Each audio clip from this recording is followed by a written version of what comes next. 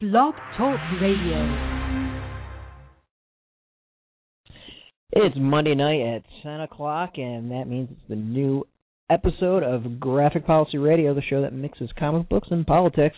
This is the show that, for folks that wonders how Kandak would react to the current Israeli initiations that are going on.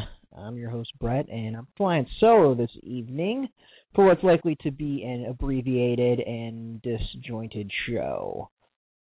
So, I apologize, first off, for last week's technical difficulties. We did find out it was not our fault.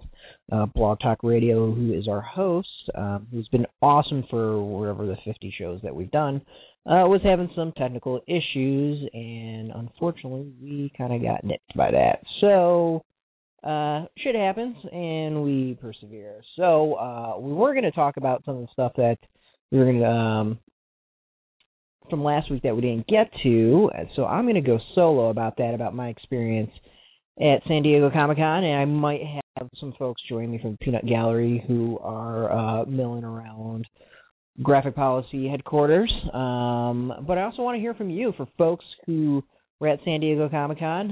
We're live, so you can give us a call at 619-768-2952. We want to hear from you about what you think about the announcements, all the stuff that people were discussing, the movies, the comics, what little comic announcements there were, video games, whatever. Saw a hell of a lot while I was there, so I could probably discuss a good chunk of stuff. Again, the number is 619-768-2952, and we want to hear from you. So, first up, I want to talk about the good stuff that was going on at San Diego Comic-Con, particularly about the Blank Page Project, which was hosted by ComiXology, who is the dominant force in digital comics.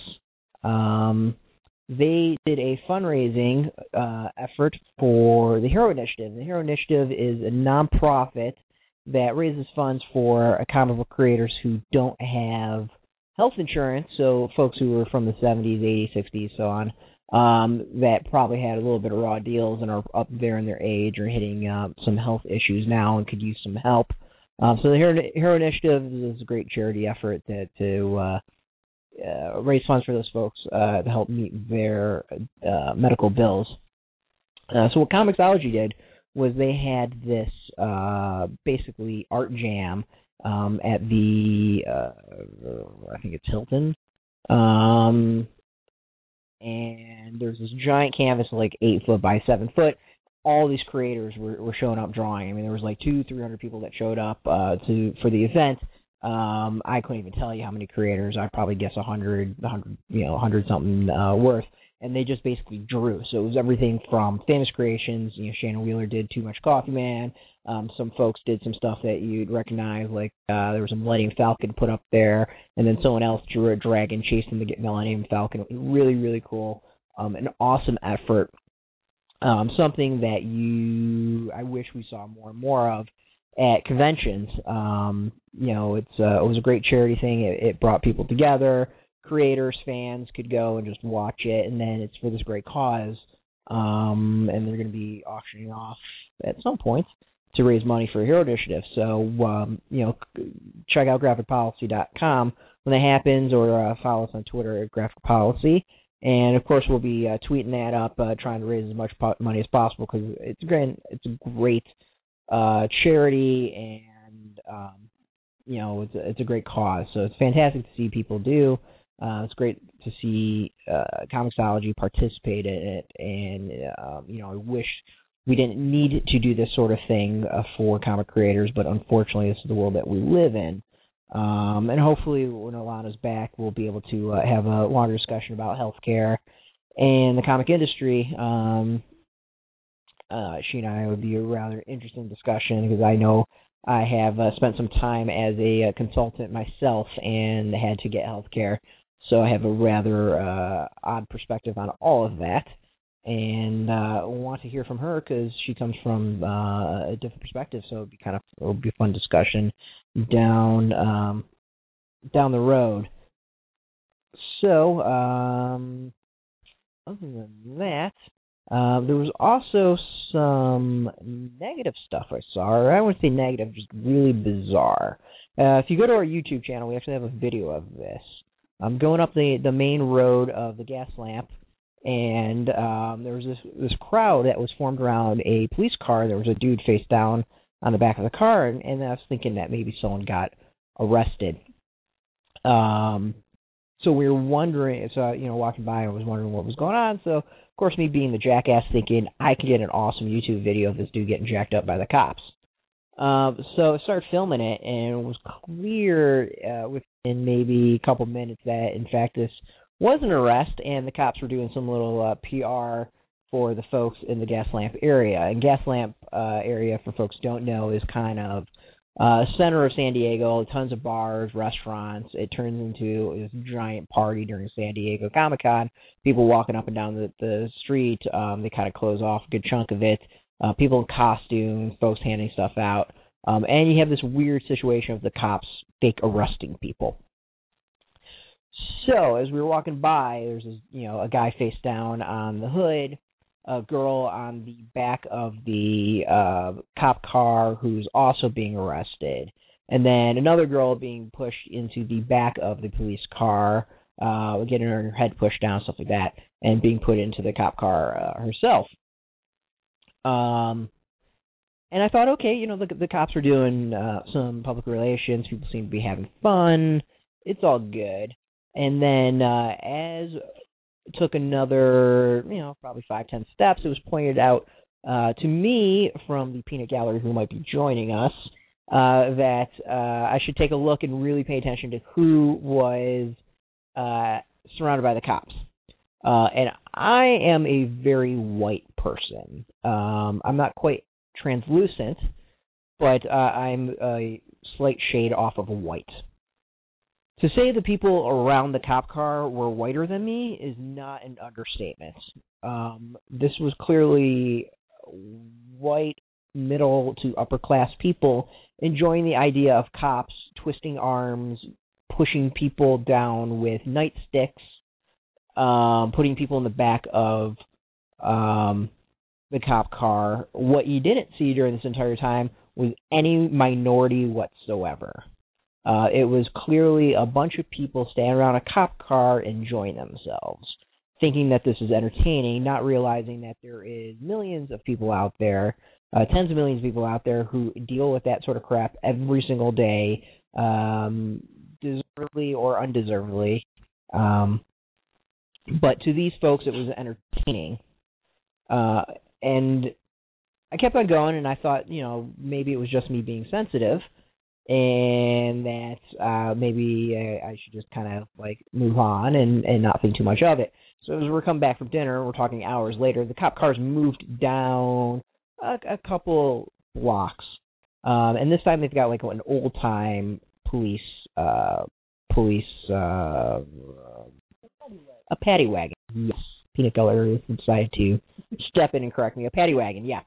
So the people are being filmed and taking photos of the paddy wagon. There's more people being shoved on the cop car. You've got one cop showing off how a taser works. It was pretty messed up. And at this point, it was like, all right, and walking by, thankfully, two other people who were walking by as well decided to point out the fact that, again, the crowd was whiter than white. We're talking like a sheet of paper white. That's kind of how it looked in general.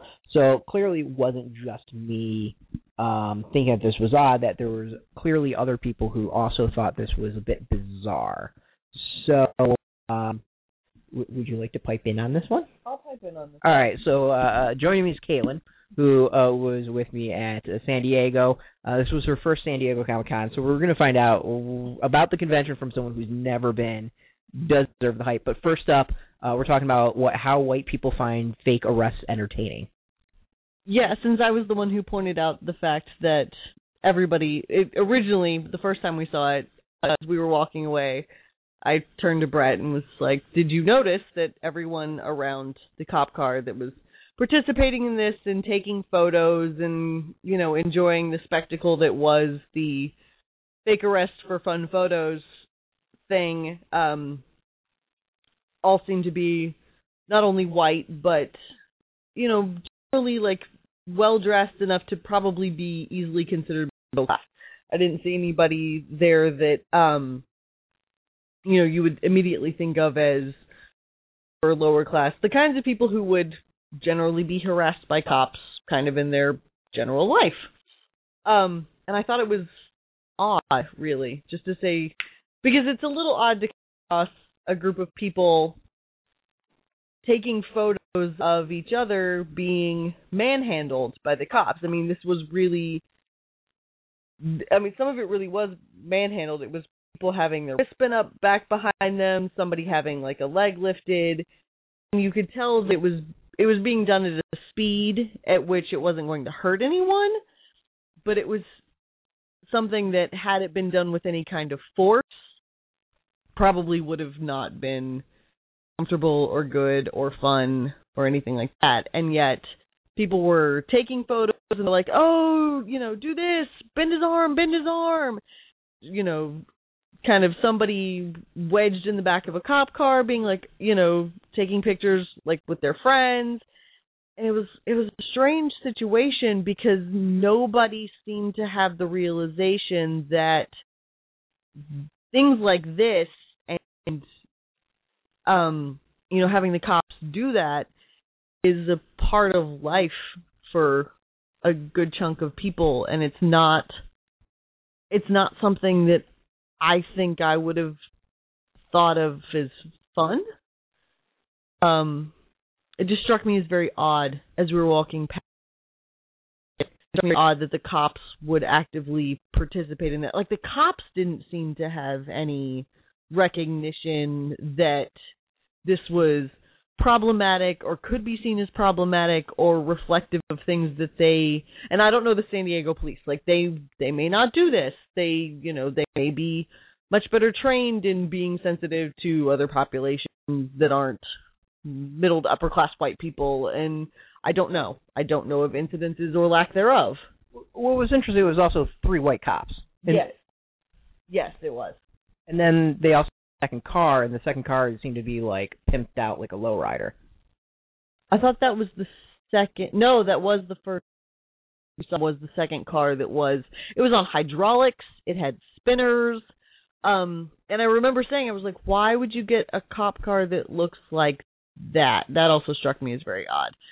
So it could be the San Diego cops have a much better relationship with minority populations than others, and so it didn't strike them as odd. I don't know. This is actually my first time in San Diego that weekend. I don't know anything about any of it. And other people may know better than I do as to whether this should have been something that they maybe should have been more sensitive about. So if folks are in San Diego and know whether or not the cops regularly harass people, we'd love to hear from you. It's 619-768-2952. We both thought this was rather odd. Clearly, I think it's more strange that people find this entertaining. For all the stuff that was going on, even that area, while not as crazy as years past, there's still a hell of a lot going on. So to see that folks were being entertained through this way seemed to be a waste overall. It seemed to be a really messed up.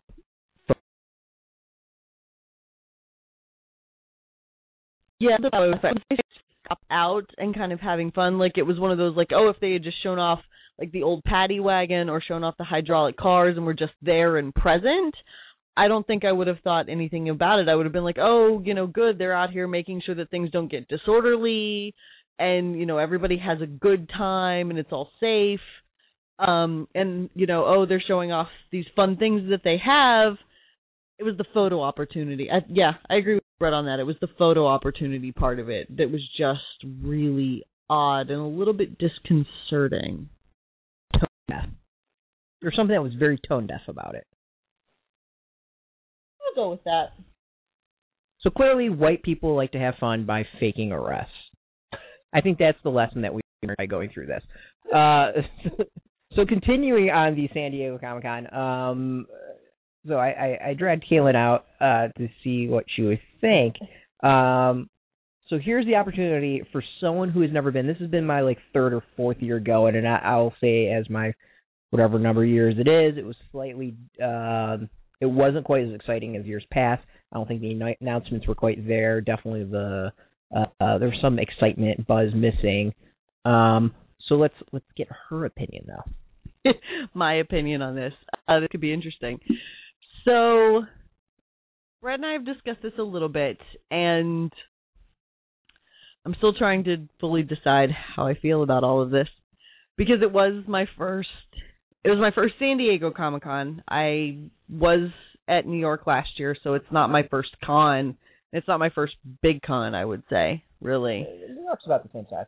I had some idea of, so I was a little more prepared for the floor than would shield. Because the crowds could probably get to somebody who's not used to that, or navigating something of that size too. I feel like, and this was the opinion I sort of expressed afterwards, was I feel like San Diego has kind of created its own bubble.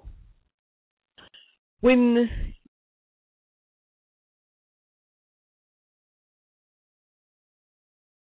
from the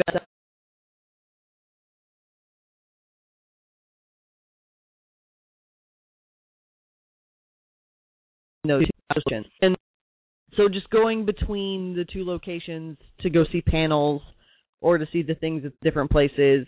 And then, of course, you're out after the convention's over and you're walking back late, between those two locations. You see a lot of people waiting in line for Hall H and other panels. And the overnight, the line for Hall H, there's actually some people outside sleeping and, well, I don't know how much sleep happens out there, but at least people sitting out overnight, hanging out. And there did seem to be a good sense of camaraderie out there for the most part. You could see a lot of people chatting with each other, and some people showed up in some really fun costumes. We saw the Optimus. Yeah, the glow in the dark Optimus The light up Optimus was awesome. That was really great. And you could see people get really excited about the ones that did show up and things like this. But my feeling about it was, I would see this line for Hall H, and it was sort of one of those bubble things where it was all these people are in line for Hall H, and I didn't feel like a lot of them were in line for Hall H for what was going to happen in Hall H, but more for the ability to say, hey, I was in Hall H on Saturday. Which sort of seems to create its own loop that it's the convention is big and important, and all these people show up for the sheer fact that it's big and important and all these people show up. And it's you have all these people waiting out here because they don't want to miss out on something that might possibly happen. They want to be there because they feel like it's Hall H and it's big and they should be there. Because I never stood in line for anything, really. I mean, okay, I stood in line for the bathrooms because you have to. But didn't stand in line for the BBC booth or the Once Upon a Time booth or the Ender's Game thing or Hall H or Ballroom 20. When I did go see some panels, I went to some over in the Indigo Ballroom in the Hilton, and there actually was no line, which shocked me a little bit. I was prepared to wait for the panel to be over, for the panel to be over because it was the next one that I wanted to see. But I could actually walk right in. And so I still had a great time. I still had a lot of fun. I still got to see several things that I wanted to see, and had a great experience at the con without actually sitting in line for anything. There were a few panels I wanted to see and just didn't have time to make it around. And some of the bigger things would have been nice to see, but I wasn't going to go wait in a 4 or 5 hour line or the Hall H stuff in a line that I would have had to get in the night before. And that's a lot of what the hype seemed to be about Comic-Con, is people talking about it both beforehand and afterwards, creating this own hype feedback loop of you should be here because this is big, and this is big because it feels like they're going to miss out and do this. And I don't actually I feel like the con has a lot of other stuff going on. There's plenty of things that people are interested in that don't involve these massive time dedication events that happen. And so it's kind of created its own loop. There were a lot of people out there who weren't waiting in lines, who were having tons of fun with friends and checking out other people's costumes. There were some really great ones, some really well done ones, and so they were just enjoying themselves and just wandering and sort of being the celebration of everything that is geek. So, a lot has been written, and I know you might read some of the blogs about this. So there was a Women Who Kick Ass panel that happened. And this would be actually really interesting to get your opinion on it, because we've actually had some discussions on this. So to sum it up for people, that's Women That Kick Ass panel. It was in Hall H. It was between a couple of big presentations. I know the thought process of maybe by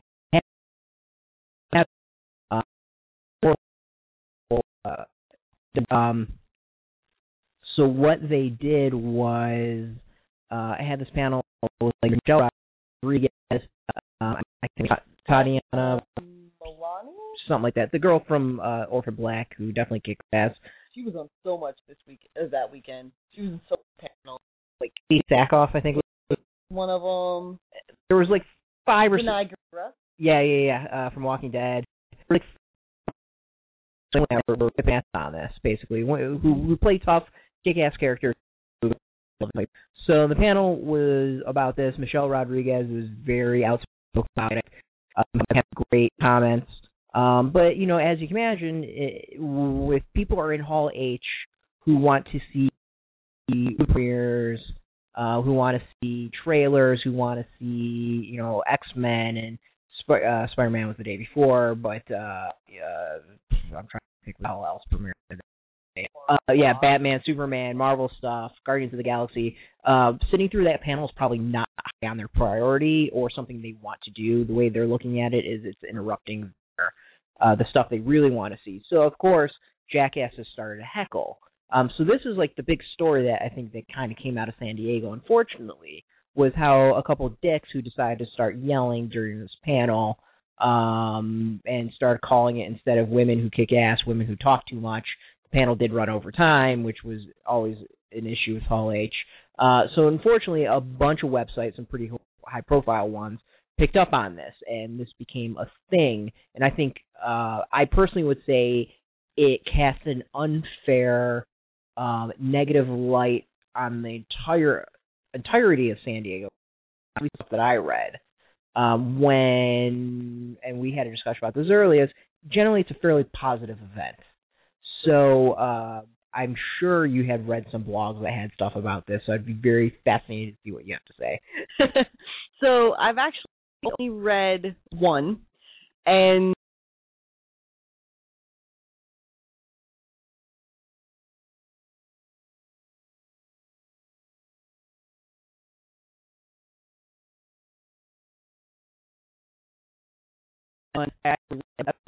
so knew of the panel, and I knew since it was in Hall H in like the middle of the afternoon before all these big announcements, it was not going to be something that I got into. So I didn't even attempt, and I didn't hear anything about it until fairly recently. So I read this blog post, and I figured, like, it's sort of sad to say, but I feel like I assumed, having seen the cast and what was up, or seeing the panelists and seeing what was up there, I assumed there was going to be and not nice comments and things like this, because a lot of the people who are the Hall H type are also the kind of people who are really uncomfortable with they are people about problems, stuff that isn't theirs and that they can relate directly to and that they aren't absolutely directly interested in. So I sadly expected to hear, about some stuff. I guess I sort of assumed that we were a lot of mumbling amongst themselves, like, cracking stupid little jokes with their friends next to them and things like this. So, which it probably was, but it was probably widespread enough. Yeah. What I read was the account. I read Grantland. Grantland was like the main one, and then Think Progress, Listen Rosenberg, kind of jumped off of Grantland. So the account that I got was there was a lot of mumbling and people making comments kind of within their group, which is one thing. Making smart ass comments here and there. I mean, people make comments about all the other trailers, whatever. And then towards the end, as it was running over time, people got much louder and were yelling things that you could hear across the thing. And then, especially at the end, when after every panel, the panelists get up there and there's photo ops. The 6 women got into their line to do the photo op, and there was they said women who kick ass, and someone yelled at women who talk too much. So that's the account that I got. Neither you or I there, so we got to go off of what everyone else was. Maybe it was overblown, maybe it was underblown, we don't know. So just going off of that, that's kind of the account. So we are on the same page as to what happened. Yeah. So to give credit where credit's due, the only blog post I have read about this so far is Kate Conway at XOJane. She has a blog post up on this. Like I said, I want to give proper credit about whose account I've read of this, because I've only read one. I hadn't read Grantland's or Think Progress's postings about this. So, it's sort of sad to say, but it doesn't actually surprise me, which is really kind of depressing, because from what I understand from the account I've read, there was some really good stuff discussed. The moderator was actually, so there was the standard questions, blah, blah, blah. And then the moderator actually asked a question, and this is probably where everybody in the room got a little uncomfortable, because the moderator apparently, from what I understand from the posting I read. I'm going to make a prediction. It's Michelle Rodriguez's quote is what you're going to say. Yes or no? Which quote? It was male something, men sexism or male. Keep on. Okay. Trying to find the quote. Okay, so you find the quote. I'm going to talk about. Apparently, the moderator asked the question about what is the most egregious example of sexism you've seen on set. Yep, I think that was part of it. Yeah. So the women who were on the panel then started telling their stories. And I could see it starting innocently enough, with, some guy said girls can't do this, blah, blah, blah. And then Tatiana Maslany, I wasn't there, but according to the account I've read, Tatiana Maslany answered that a crew member started hitting on her when she was tied to a bed for a scene, which is kind of weird. And I feel like that's probably the point where the audience started getting a little uncomfortable with it, because it's not a comfortable thing to talk about. It's not a comfortable thing to realize that this stuff happens, and it happens regularly, and every woman on this panel had more than one story about something that happened to her.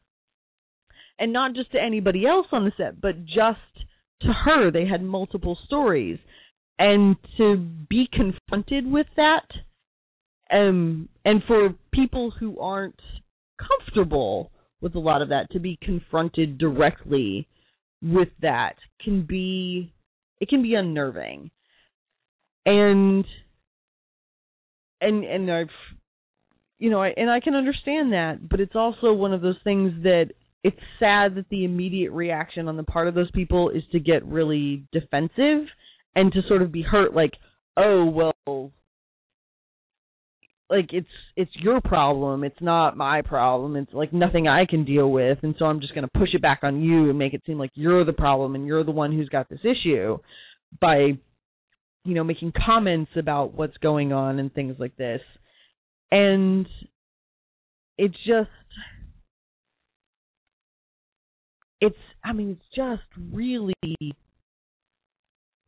really sad that the only reaction these people have, and no, I'm going to call it, the only reaction these likely white privileged little fanboys have is to get upset and to act like it's the problem of these women and not like the problem of the guys who are saying or doing the things that shouldn't be happening, and to react with this whole thing of, well, you talk too much and it's your problem and it's this thing going on, and I see it. I've seen it happen. I've seen it happen. I've heard stories. I've had some things, happen in my life, definitely not to the same degree that these women have had. But I'm a geek girl. It's not really surprising that I've come up against a wall of, dudes who feel like I've somehow invaded their culture and I shouldn't be there. It's just like, I'm at the point, and I'm old enough, and I've seen it enough that I think it's more pathetic than anything else.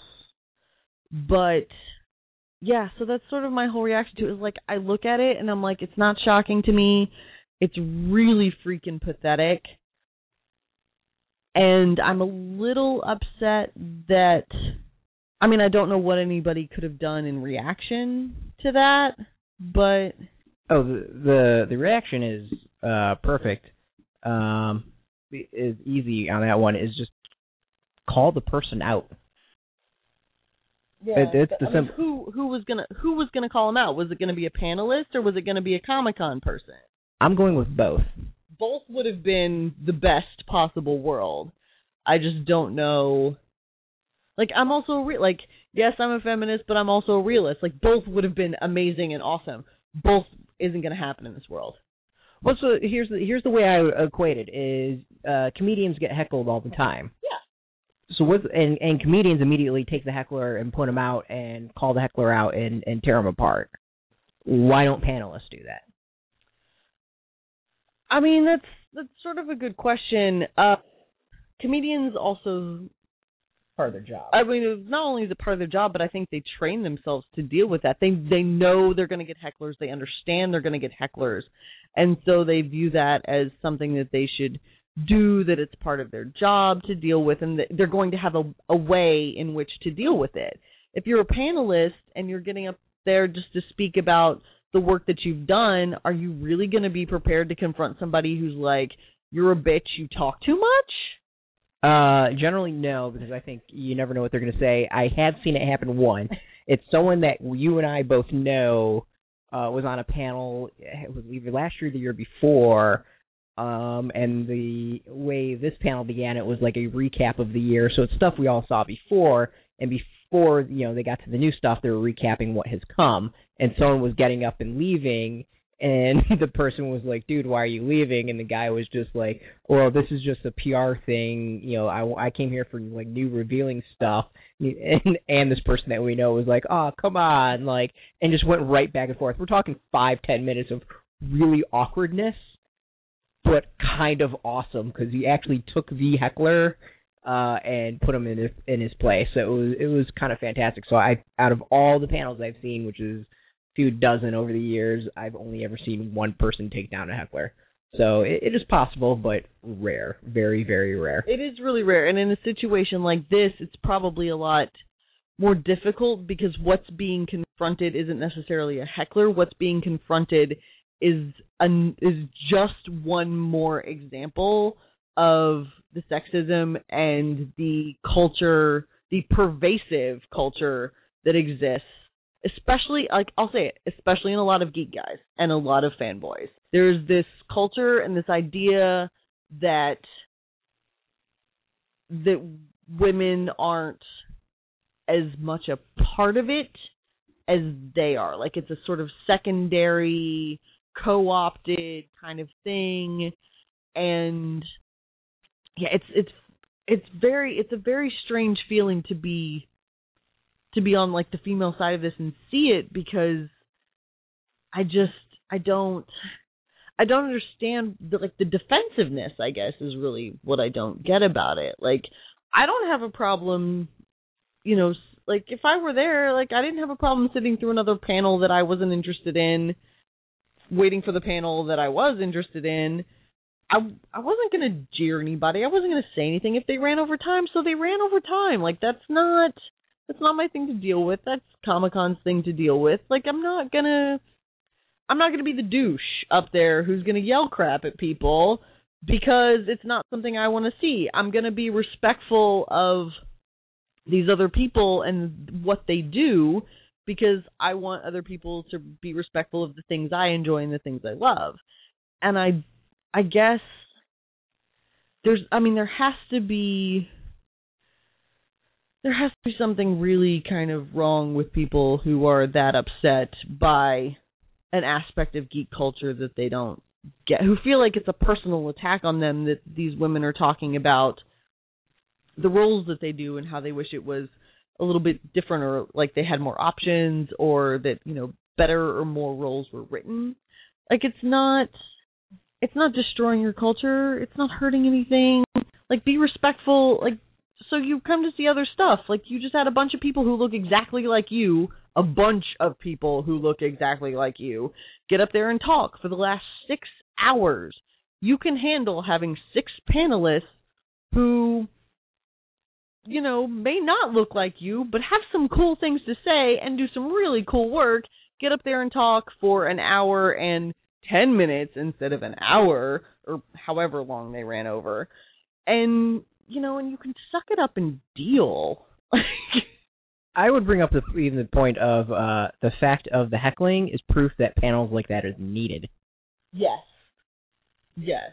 And I also kind of find it fascinating that I think most people can agree that Michonne is one of the baddest ass characters in all of television history, not just Walking Dead, and it seems guys, girls, everyone loves her, yet folks would heckle that panel, which I don't quite get. Yeah, I don't understand why on earth you would heckle that panel. This is an amazing group. So it looks like it was Katie Sackhoff, who, as a Battlestar Galactica fan, I adore her portrayal of Starbuck. I just think it was a really fabulous way to twist that and to really do a lot with that character. I love it. Maggie Q, Tatiana Maslany, Denai Guerrera, and Michelle Rodriguez. These are people who have played some absolutely amazing characters. Forget women. Amazing characters. Like, they have done some really great work, period. And so to get up, and you're right, to the fact that there was heckling of that group of people who have done that work really does show how much it's needed. I think Maggie Q was saying, something during part of it, how she was always expected to know how to do kung fu in heels because she was Asian, and really that's also kind of ridiculous in and of itself too.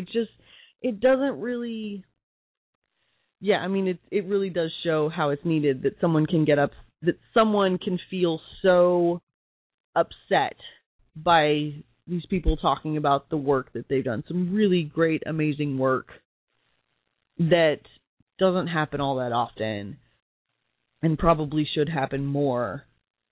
And to be like, well, it needs to happen less because I don't like it, or I don't like what's happening here, or I'm not interested, so go away.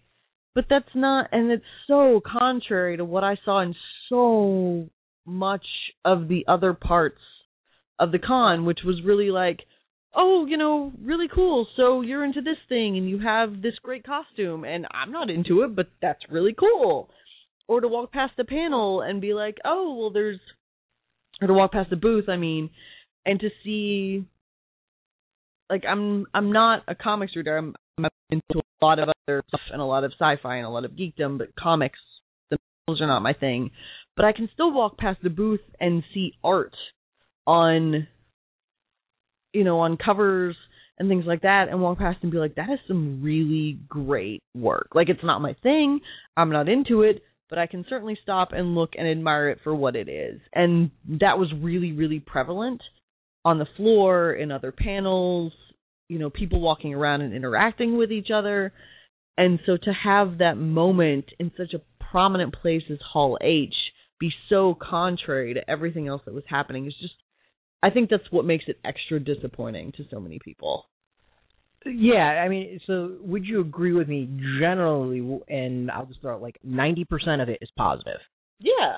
I didn't see any bad interactions on the floor. I was on the floor a lot. I only sat in on like 2.5 panels, so I was wandering the floor and the convention center and between the two places quite a bit, and I never saw, I heard of some stuff, but I never saw personally anything that I would consider less than positive.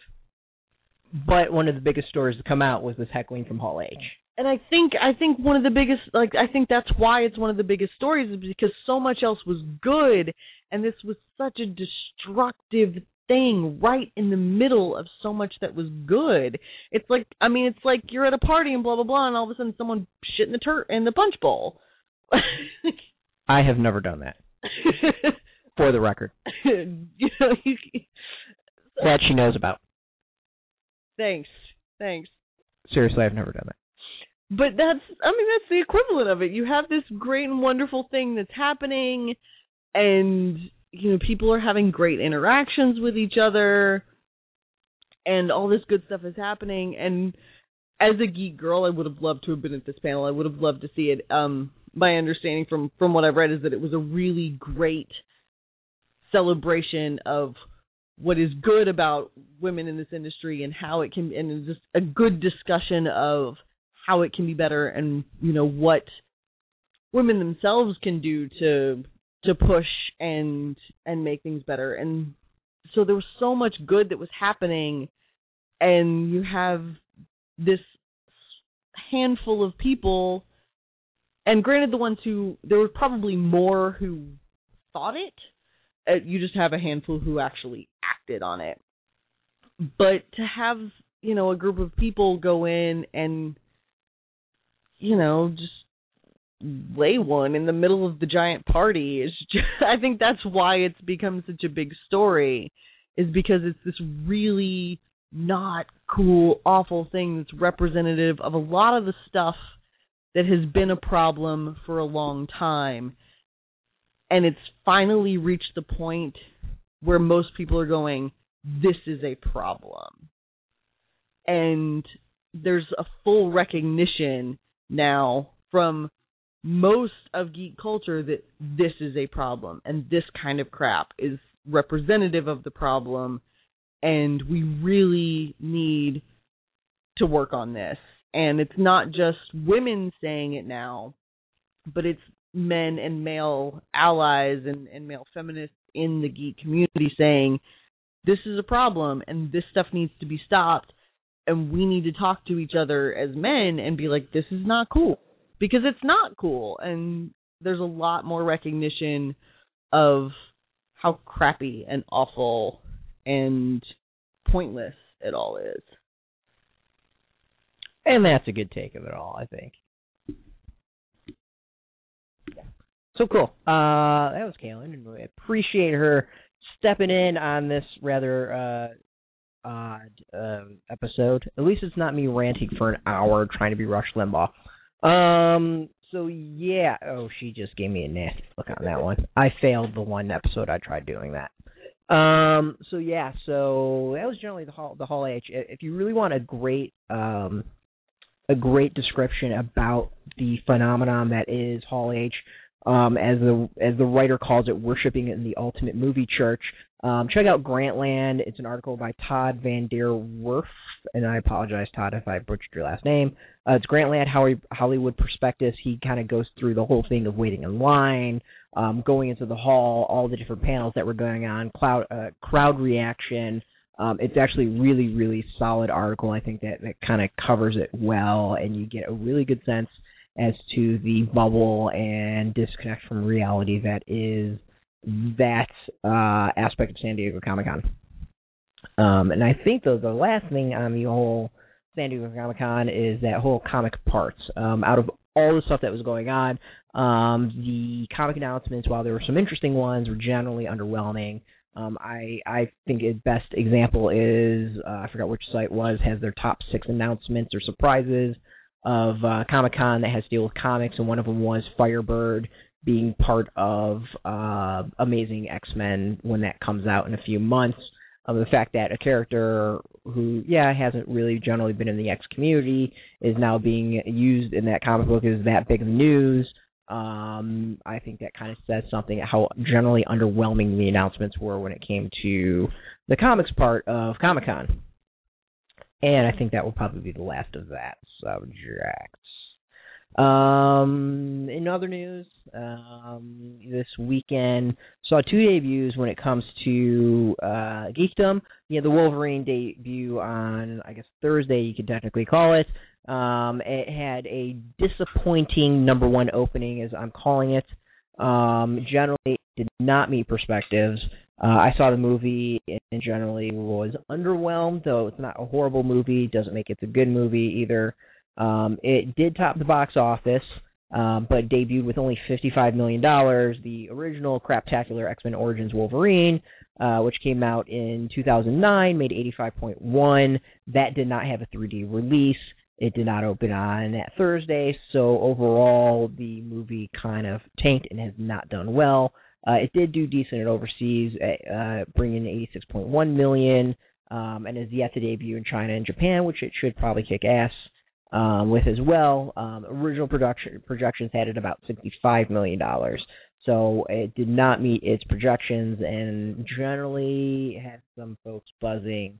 On our site, graphicpolicy.com, we had a person commenting about the recent failures of comic book movies. RIPD tanked with horrible reviews and a missing audience, and that it has only earned $24.3 million, about $37 million total in its first 10 days, which is horrible for a movie that has a budget of $130 million.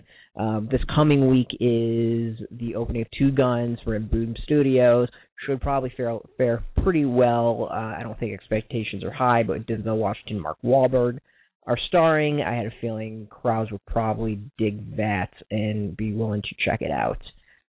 Also this week was the debut of Axe Cop, which premiered on Fox's ADHD, their animation domination high def, which is going on Saturdays from 11 to 11:30. Fox is trying to be Cartoon Network with 15-minute shows. So Axe Cop, which is based off of, I'm guessing it's Malachi Nicole. I'm sorry, I'm just butchering last names here, names period. And Ethan, his older brother. Malachi was like 5 or 6 when he started creating this comic book. That debuted actually pretty well. The webcomic, also being published by Dark Horse, had 1.5 million viewers, which is very similar to Cartoon Network, and up from the previous week repeat of Hell's Kitchen, which only had 1 million viewers. That's a great start from for what's being dubbed ADHD and Axe Cop in general. The general plan is to build these comics, have them do these animation shows, cartoons, have them do pretty well, and probably move them to different time slots like Sundays to replace some aging shows or go from there. So the fact that they're doing well Good sign. Hopefully we'll see some cooler stuff. But check it out, Saturdays, 11 o'clock, X-Cop. Great show, great comic, fun animated show.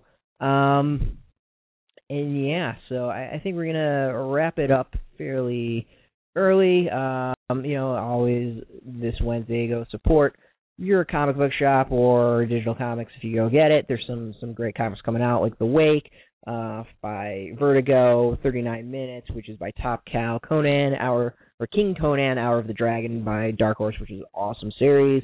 If you love Conan, and I'm slowly becoming a Conan fan, it's definitely worth it. FF number 10 comes out. We've been talking up that series for quite a while. Guardians of the Galaxy number 5, big one, Angela's debut, or not really debut, but first full story. Brian Michael Bendis writing. Neil Gaiman is kind of advising it. I expect that one to sell out. I guarantee it's going to go to multiple printings. Other than that, we got some good comics. Adventure Time, Summer Special, by Boom. You've got some great indie ones, Double Jumpers, Eam Theory, Ghost Town, Skyward, all by Action Lab, a company that we like to support. Lenore is coming out by Titan Comics, Liberator by Black Mask, Wasteland number 46 is by Oni. All these absolutely check out. Give a shot to some indie comics, since it's a fairly light week, since I think it's a fifth week, which tend to also be a fairly, I don't want to say unimpressive release schedule, but generally doesn't have the high-profile stuff you see in other weeks. So, we're going to wrap up, I think. That's the latest episode of Graphic Policy Radio, and I want to thank our Peanut Gallery, a.k.a. guest Kalen, for hopping in and saving my ass with a great discussion about San Diego Comic-Con, women in geekdom in general. You can catch us every day at graphicpolicy.com. We're on Facebook at Graphic Policy, Twitter on Graphic Policy, YouTube at Graphic Policy. I think we're on Pinterest at Graphic Policy, though I don't really use Pinterest a hell of a lot, though I probably should. Yeah, if it's Graphic Policy, we're probably there on the internets and the inner tubes. So you can check us out every day, get our reviews, get some news, get our picks, stuff like that. Every day we've got original content coming up with some great features. Today we had a post of on about Facebook demographics, who the fans are of comic book blogs. Not shocker, skews heavily male. Every Monday we do that one. Tuesdays are picks of the week. The team gets together and we just tell you what's going to be the hot comics for the week. You're going to have to check out Wednesday, Thursday, Friday, Saturday, Sunday, because we're kind of making that shit up as we go. And we're going to have some regular features for once with a nice team. I'm going to do shout-outs because I haven't done it in a while. We've got some new contributors, Sean, Scott, and Andrew. Thank you for coming on board. You guys are doing an awesome job, doing some kick-ass reviews. Sean's doing some awesome stuff. Andrew and Scott love the reviews. You guys are picking up slack of what I'm not doing and giving some love to comics I probably wouldn't have. So fantastic to see. And Elana, hopefully you're feeling better, and we'll catch you next week for probably, I'm sure, a very interesting discussion. So, wrapping up close to the 11 o'clock hour, I'm Brett, your host, Graphic Policy Radio. Catch us every day at graphicpolicy.com. Have fun. Have a geeky week.